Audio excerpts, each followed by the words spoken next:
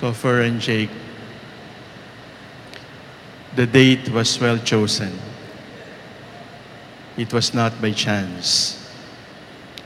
Today is the feast of our Mother of Perpetual Help. And Mary the Helper was the first among the titles that the disciples of her Son gave her. Mary, the Mother of Perpetual Help. Mary, Help of Christians, is the same Mary who has sustained you all these years, who has brought you to the altar, and who will accompany you every day of your life as servants of the church. You are the answer to our prayers. You are the realization of our dreams. As I said earlier, 5 years ago, we planted dreams on the soil. And now, Topher and Jake, you are our first harvest. And keep that in mind. You are our first harvest. And for this, when we see you, we remember how good is the Lord. As alumni of Mary Help of Christians Theology Seminary, you are helpers. And as deacons today, what is a deacon but a helper? A deacon is a servant. A deacon is a helper. You are being ordained deacons today, not just in view of the priesthood sometime in the future. The deacon is not a semi-priest. The deacon is not a super layman. The deacon is a deacon. The deacon is a helper. And even if you receive ordination to the priesthood, or even wear a mitre as a bishop, you will always be and only be helpers. How do we describe the duties of a helper? The duty of the helper, first and foremost, is to be invisible. You do your task and disappear. You do your task, don't wait for tip. Don't wait for payment. You do your task, don't even wait for thank you. You do your task and be invisible from there on. You do what you're supposed to do and let the glory be on the Lord. The Virgin Mary is compared to a moon whose radiance does not come from herself, but from the sun, who is God. But Topher and Jake, you are not even moons. You're not supposed to be attractive. You're not supposed to gather fans clubs. You're supposed to be invisible. Invisible. Hidden. Why? Because the problems that the church are facing right now is because we have forgotten the value, the power of working hidden. The church is producing a lot of celebrities. Unfortunately, not enough saints. The duty of the helper is to be invisible. And it is not those who have many likes on Facebook who will save this world. It is not those who have many followers on Twitter that will change the world. It is the mystics. It is the contemplatives. It is those who are hidden, invisible from the world, who will be the salvation of the world and the church. So Topher and Jake, be that.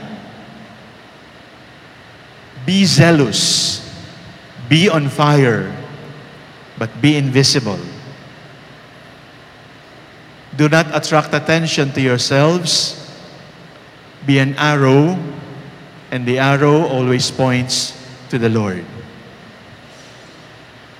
But even if your task is to be invisible, another important duty of a helper, of a deacon, of a servant, is to be incarnate. You have body. Allow Jesus to use your body. You have voice. Allow Jesus to use your voice. You have hands. Allow Jesus to touch the hands, the lives of others. In other words, while you are invisible as helpers, you must be incarnate like the Lord. When we touch you, we don't like to touch Jake. We don't need to touch Topher. If we touch you, if we hold your hands, we want to believe that we are holding the hand of Jesus. And when we listen to you, we don't like to say, wow, ang galing ni brother. If people say wow to you, be insulted. Don't say thank you. Because your duty is not to elicit wow. Your duty is to touch. Your voice becomes the voice of Jesus. Your hand becomes the hand of Jesus. Your body becomes the body of Jesus. Your feet are the feet of Jesus. Your head is the head of Jesus. And there is nothing in you that is yours. Because beginning today, Topher and Jake, every fiber of your body has been claimed by God. Every bone, every drop of blood is no longer yours. They all now belong to Jesus.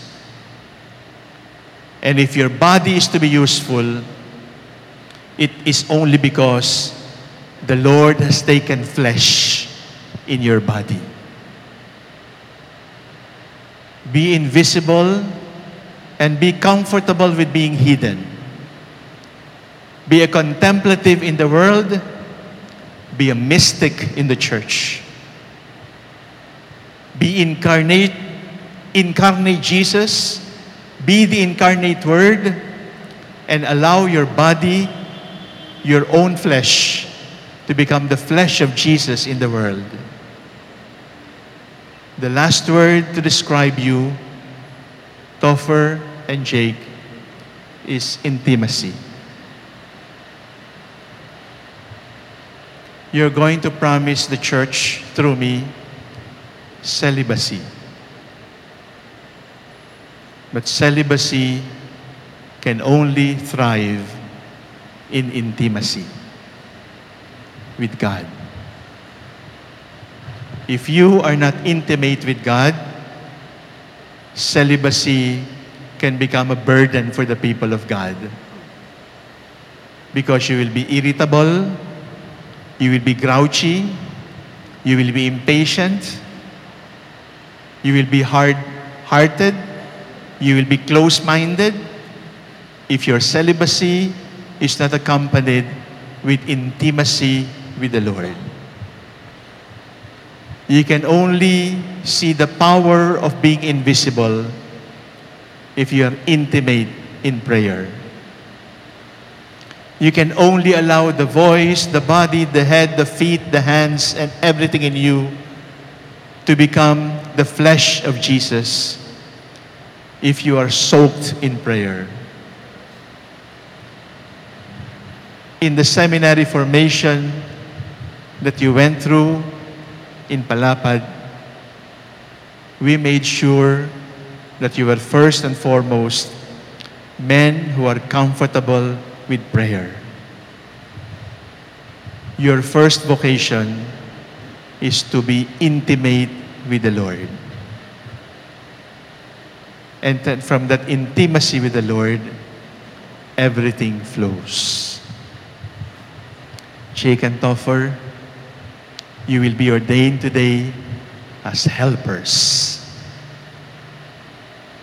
invisible helpers.